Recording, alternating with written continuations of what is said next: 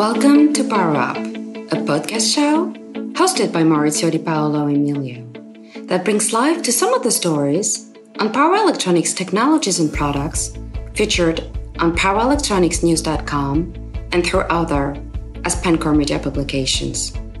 In this show, you'll hear both engineers and executives discuss news, challenges, and opportunities for power electronics in markets such as automotive, industrial, and consumer. Here is your host, Editor-in-Chief of PowerElectronicsNews.com and EEWeb.com, Maurizio Di Paolo Emilio. Hello everyone and welcome to this new episode of Power Up.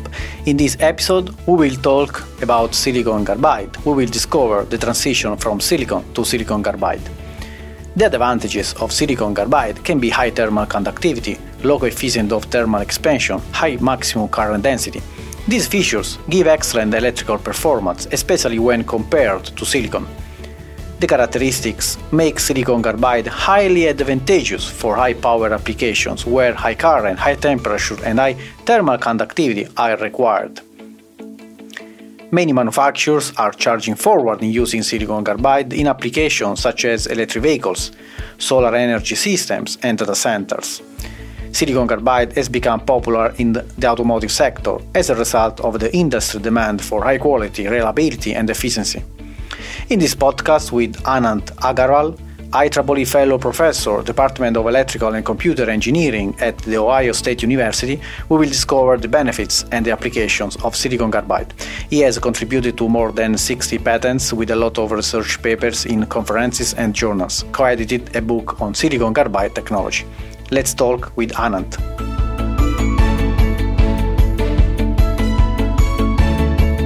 Hi Anant, thanks a lot for coming on. Thank you for the opportunity to have you in this podcast. Thanks a lot. How are you? I'm good, thank you. So the topic of today of this episode is silicon carbide, the transition from silicon to silicon carbide. But before going into details, so I would like if you can introduce yourself, your career, your role, and your job. Sure. Thank you very much for this opportunity.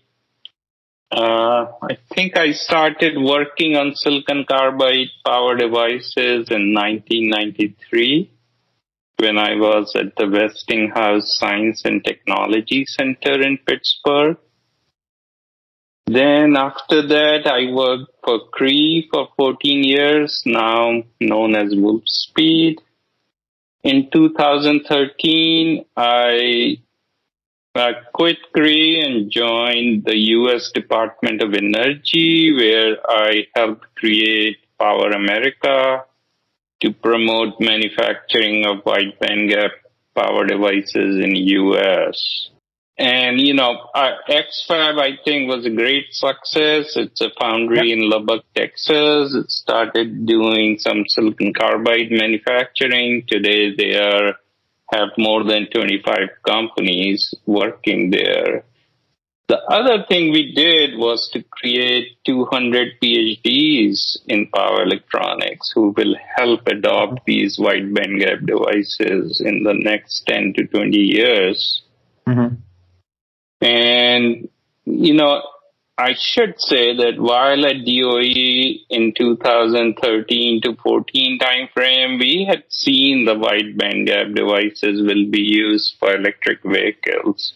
So we started funding it very heavily in Power America, and all that is kind of paying off. So, to summarize, I have 28 years of experience in silicon carbide devices and have enjoyed every minute of it. By the way, I have recently formed a company with my colleagues in New York. It's called Nomis Power Group to help new companies with silicon carbide manufacturing. I'll probably stop here. Okay, good. Thank you, Anant. So silicon carbide is the topic of today. as I said. So silicon carbide has the potential to increase electric vehicle driving distances by increasing the overall system efficiency. In the solar industries, silicon carbide inverter optimization also plays a big role in efficiency and cost saving. So we are seeing, as you know, a lot of investments in silicon carbide. Since the transition from silicon to silicon carbide, I would like to ask you what have been the most important points, challenges, or the most critical ones you noted to optimize the trade-off between cost, performance of materials in terms of substrates, packaging, form factor, circuit layout, for example, etc. What does the future hold for silicon carbide semiconductors?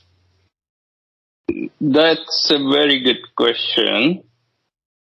So let's say round-trip efficiency in silicon carbide being used in electric vehicles is as much as 7 to 8%.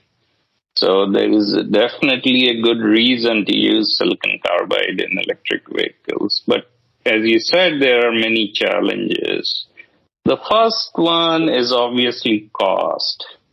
I've talked about it a lot in my early years at DOE. Today, my best guess is that the volume pricing is probably as low as 10 cents per amp for typical 1200 volt silicon carbide MOSFETs. But if you look at silicon IGBTs, that's about 2 cents per amp in high volume. So obviously, it's very difficult for silicon carbide to penetrate this market. Fortunately, companies like Tesla have shown a great deal of leadership in being the first adopter. So that's a good thing. The other good thing is that we are moving to 200 millimeter wafers by 2023. So my guess is volume pricing may come down to about 6 cents per amp. It's still far away from 2 cents per amp. So in order to get to, say, at least 3 cents per amp, which I think is critical milestone to hit, we really need to reduce the substrate and epi layer pricing. Those are the two most expensive items. And generally, volume will solve these issues, but I think we have very few vendors around the world, maybe less than 10, both in substrate and epi. So my feeling is this is going to happen slowly over the 5 to 6 years. But you can see the trend today. There are major consolidations happening around the world. But still, I think to get to 3 cents per amp will take 5 to 6 years. By the way, there is another major breakthrough that can help us coming from Japan. They have doubled the inversion layer mobility in silicon carbide MOSFET. So that will help shrink the device size by 30% and also hopefully the cost. So I think we are on our way to solving the cost issue. We should be getting there by 5 to 6 years from now. Okay. Now, there is another issue that I should mention, and that's if you look at the EV inverter for normal passenger vehicles, it requires about 2400 amps for 400 volts. This means we should be working on 150 to 200 amp devices because we don't want to parallel many devices in a power module because that will lead to other reliability issues with current sharing. But today, the device size is limited by the defects on the epi layer, the surface defects.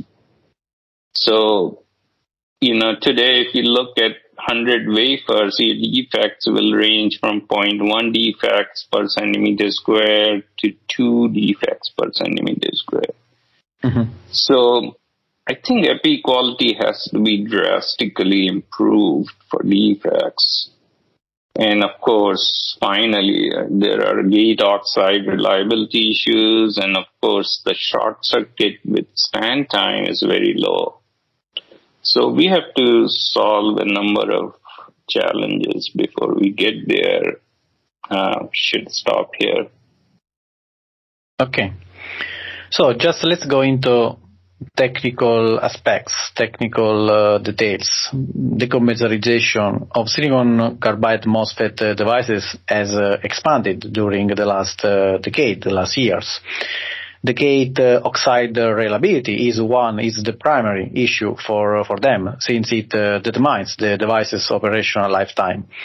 In one your article titled Investigation of Gate Leakage Current Behavior for Commercialization 1.2 kilovolt 4H silicon carbide power MOSFETs, your team, investigated the gate leakage currents under different gate voltages on commercial 1.2 kilovolt silicon carbide power MOSFETs.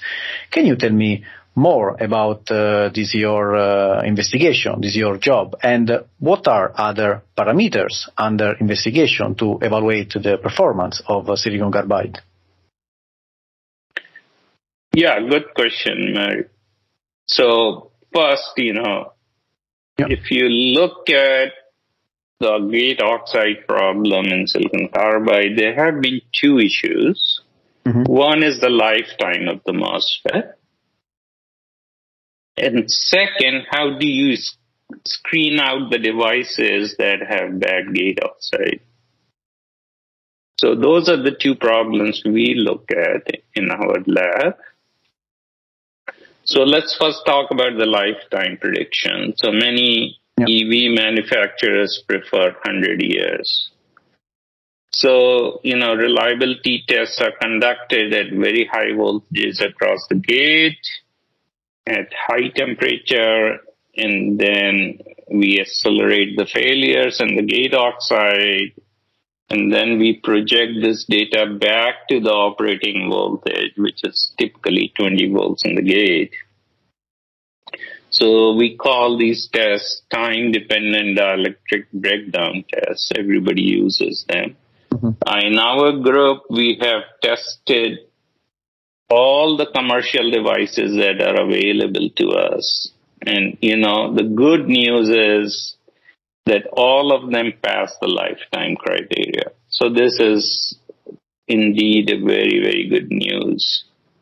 So overall, I must say the gate oxides are of sufficiently high quality in silicon carbide MOSFET. So that's not a major worry. But the second issue that worries me a little bit is these surface defects on the epi layers I mentioned earlier. Mm-hmm. So these defects get incorporated into the gate oxide, and wherever this defect is, the oxide is inherently weak. So this defect could be a silicon fall down, so-called triangular defects, and there are many other types of surface defects. This type of defects are very high. So depending on the device size, if you're going for high current devices, say 200 amp, you can have 30 to 40% devices containing these defects, and you have to screen them out because you cannot allow them to get to the field. So what do? We apply the maximum possible gate voltage. Mm-hmm. Condition being it should not exceed 9 megavolt per centimeter in the gate oxide for a very short time and on the wafer level during manufacturing. And we hope that the devices with bad oxide will be shorted out so we can throw them out. So, but depending on the defect size, and this is not so in silicon, but certainly in silicon carbide, we have so many defects that some of these devices will escape the screening process because obviously you can't screen for too long. So, and then they will cause failure in the field, and these are not acceptable. So here, there is a definite advantage with trench MOSFETs over planar MOSFETs. So Tom Eichinger and his colleagues from Infineon have actually pointed this out, that the trench devices they have from Infineon have thicker gate oxides, almost 700 angstroms gate oxide, compared to 350 angstroms in planar MOSFETs. So they can apply higher gate voltage, and as a result, they can screen out almost all the defects. So I would say lifetime is good, but epitaxial quality has to be improved for lower surface defects. So we have, as you also mentioned, a lot of application, new designs in all power conversion areas, including inverter, high power AC/DC, DC-DC converters are increasing using silicon carbide solutions. So one topic, I guess, silicon carbide technology could not be exploited without the use of low inductance packaging. So what is the rule? What is the meaning of this packaging in silicon carbide? Moreover, so another question, if I'm thinking about using silicon carbide in my next project, my next design of EV battery chargers, for example, EV powertrain, which are the main things, the main suggestion that the main features that I should have to take into account? Yeah, that's a very, very relevant question. Early on, when we started making silicon carbide devices, we would just package them in a typical silicon IGBT package, power module. And it doesn't really work. It just leads to a lot of oscillations. So if you think about, say, 1200 volt, 400 amp half bridge module, which is the workhorse, since silicon carbide devices switch very fast, we have to keep the stray inductance below 5 nanohenries. So it's not a problem for silicon IGBT modules. You can have higher inductance, but for silicon carbide, you need to keep them below 5 nanohenries. That's not easy.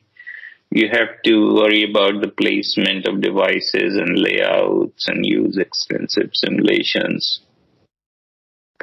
Second, you have to worry about stray capacitances because everybody is using double bonded copper substrate and there's a lot of capacitance that leads to common mode noise.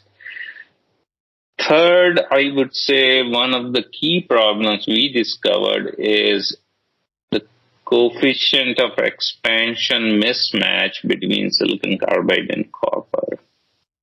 And that means very large devices will not survive temperature cycling.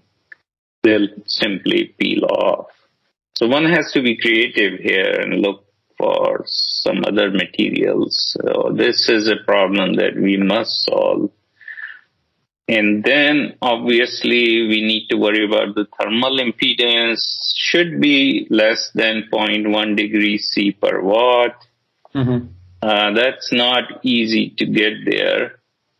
And then there is another problem I must mention we have to tackle, and that is if you look at 100 devices from a given vendor, you will see that the threshold voltage changes between 1 to 2 volts. And if you just put these devices randomly in a power module, you will get a lot of unequal current sharing between the devices. And that's never good for the long-term reliability of the power module. So that means you have to match the threshold voltages, bin the devices properly, and that definitely increases the cost. And finally, I should say we can use high temperature potting materials. not silicone gel, but something else that can survive up to 200 degrees C junction temperatures of the devices. That's definitely an advantage. So overall, I don't think we need to think very radically. Just a careful design will get us there. And, in the end, we cannot use very expensive gold-plated packages for electric vehicle applications. It will never fly. So we have to find simple solutions to these problems. Okay, good. It's great. So you mentioned threshold voltage. In fact, I would like to talk with you about your next article that you wrote about threshold voltage instability of commercial 1.2 kilovolt silicon carbide power MOSFETs. So you analyzed the threshold voltage instability in some commercial devices to determine their robustness for automotive applications, which require stringent reliability requirements. So, which are the considerations that you noted? Can you tell me more about this paper, this article that you wrote? Sure. So, we have known for a long time that gate oxides and silicon carbide have a lot of defects distributed across the film. And that happens because we have carbon, which is trying to escape during the oxidation process and so on. And there may be defects coming from the furnace itself, impurities and all that. So what we did, we applied DC voltage on the gate, say 20 volts for 100 hours, and we saw 2 to 3 volts shift over 100 hours in the threshold voltage. Okay. What's happening is the electrons are being injected into the gate oxide from the silicon carbide, and they get trapped.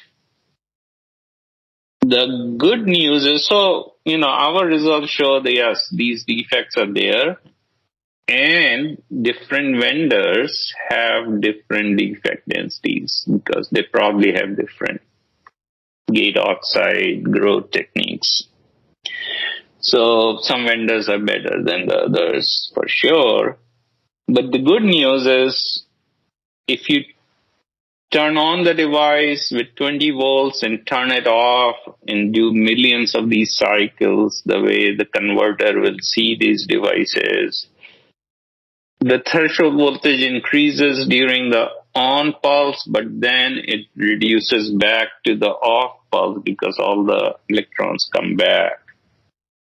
So I think the correct way of doing this is to do millions of on-off cycles. People have done that. And, you only get 1 to 2 volts shift over the lifetime of the MOSFET. But again, there is a lot of disparity among different manufacturers. So in reality, it's not a big deal. It doesn't affect the power converter, but just having defects in the oxide is never a good thing. It just makes you suspicious. The second problem we have pointed out is, inversion layer mobility is very low because of the interface defects. So inversion layer mobility in silicon carbide is typically 20 centimeters square per volt second. Silicon has 400, so that's a big disadvantage. To fight this, what we have done over the years is that we have reduced the channel length to 0.4 micron and reduced the gate oxide thickness to 300 to 400 angstroms. And if you look at silicon, typically the channel length is more than a micron and the oxide thickness is about 1,000 angstroms. So when you go to short channel like we have done, it creates a very low short circuit withstand time, 2 to 4 microseconds. And again, there are big differences in different vendors. And also, if you take devices from the same vendor, there's a lot of spread. So now there is a tremendous burden on the gate drivers, which have to detect a short circuit fault and turn off the MOSFET within 1 microsecond. So I think first thing, we need to work on device design to improve the short circuit withstand time without giving up the performance. And here, actually, I should say my company, Nomis, that I mentioned earlier, has made a major breakthrough. We can get to 8 to 10 microsecond short circuit withstand time today. Mm-hmm. The thinner gate oxide, which I mentioned for silicon carbide, leads to own set of problems. First of all, the threshold voltage becomes very low as 2 volts. So then there is a danger of accidental turn on due to high DVDT. And that's bad. Second, since you have 300-400 amps switching around in an EV, you can get the gate bounce due to parasitic inductances in the converter, and that can blow up the gate. So I have always recommended that we use thicker gate oxides.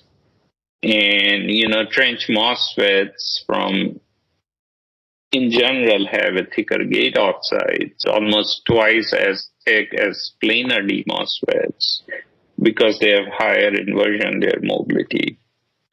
So in conclusion, I should say that defects in gate oxide are not a major issue, but we should just keep an eye on it.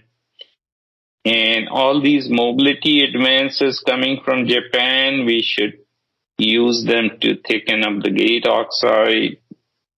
And we should improve device designs to improve the short circuit withstand time. So those are the 3 things I think we should worry about. Yeah. This is very, very interesting. So I would like to suggest to involve the users, also to read your articles that I mentioned before. That also I report in this podcast, in this article about the gate leakage current and threshold voltage. So Anand, we are in conclusion. Just my last one. What are your next projects about silicon carbide? Silicon carbide, like wide bandgap semiconductors, together gallium nitride, can contribute to the creation of a next generation smart grid to solve the energy problems. In distributed solar generation systems, every generation unit is enabled to perform its main functions. Semiconductor technologies are key elements to offer competitive designs. Which are your considerations about that? Yeah, that's a very good question, very close to my heart. I have always thought that silicon carbide can be used to fight global warming, decarbonization by making the distributed generation and the distributed grid possible. So, decentralized grid is the answer. And here I think silicon carbide will play a big role because of higher efficiency and higher switching speed. Also, what is critically needed is high voltage silicon carbide devices, 3.3 kilovolt to 12 kilovolt silicon carbide MOSFETs. And that's why, again, our company is focused on these high voltage devices and power modules.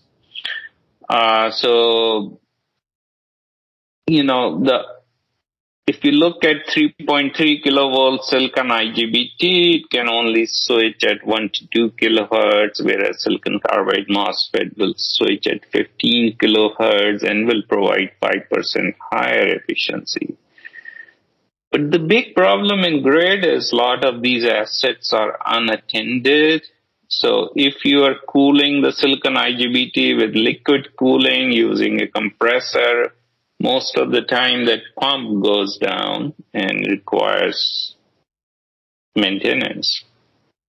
So I think we have to think about high voltage silicon carbide MOSFETs being air cooled in these unattended assets. And that's where I think 200 degrees C junction temperature would be very useful if we can improve the power modules. And, the other project we are working on is silicon carbide CMOS with high voltage lateral MOSFETs to be integrated in one chip. So silicon smart chips have been around. They're used everywhere. They have 100-volt MOSFETs with a lot of CMOS circuitry. We can go up to 600 volt. And that means we can handle 6 times more power on a silicon carbide chip compared to silicon chip. So I think this is going to open a lot of applications. Silicon carbide technology is mature enough to do this. And we are working on this with SUNY Poly in Albany and in our company. Mm-hmm. So in the end, I think it is very exciting to work on cutting edge, and I take a great deal of satisfaction in seeing silicon carbide has finally succeeded after 25 years of hard work, actually by many, many scientists and engineers around the world. It takes a village, as you know. I certainly have been involved since 1993, so I've enjoyed every minute of it. Okay, great. So thanks a lot, Anand. It's been a pleasure to talk with you. Thanks for having you in this podcast. Thanks a lot, and so stay tuned with Silicon Carbide. Yes, thank you so much. Thank you, Anand. Thanks a lot. So there is a good reasons to use silicon carbide in electric vehicles in terms of efficiency, but also other applications for energy. Anyway, we also have many challenges, and one of them is the cost. As Anand said, Tesla has shown a great deal of leadership in being the first adopter, so that is a good thing. Anand said that we are moving to 200mm wafers by 2023, so volume pricing could go down to about 6 cents per amp. If you look at EV inverter for normal passenger vehicles, it requires about 2400 amps per 400 volts. This means we should be working on 150 to 200 amp devices, because we don't want to parallel many devices in a power module, because that will bring other issues with current. Anand has always thought that silicon carbide can be used to fight global warming decarbonization by making the distributed generation and the distributed grid possible. So, as Anand said, the centralized grid is the answer, and he thinks silicon carbide will play a big role with a lot of applications because of higher efficiency and higher switching speed. That brings us to the end of this episode. Stay tuned with more news and technical aspects about power electronics. If you are listening to this on the podcast page at etimes.com or powerelectronicsnews.com, links to articles on topics we have discussed are shown in this page. Power Up is brought to you by AspenCore Media. The host is Maurizio Di Paolo Emilio, and the producer is James Ead. Thank you everyone for listening. See you next episode. Stay tuned.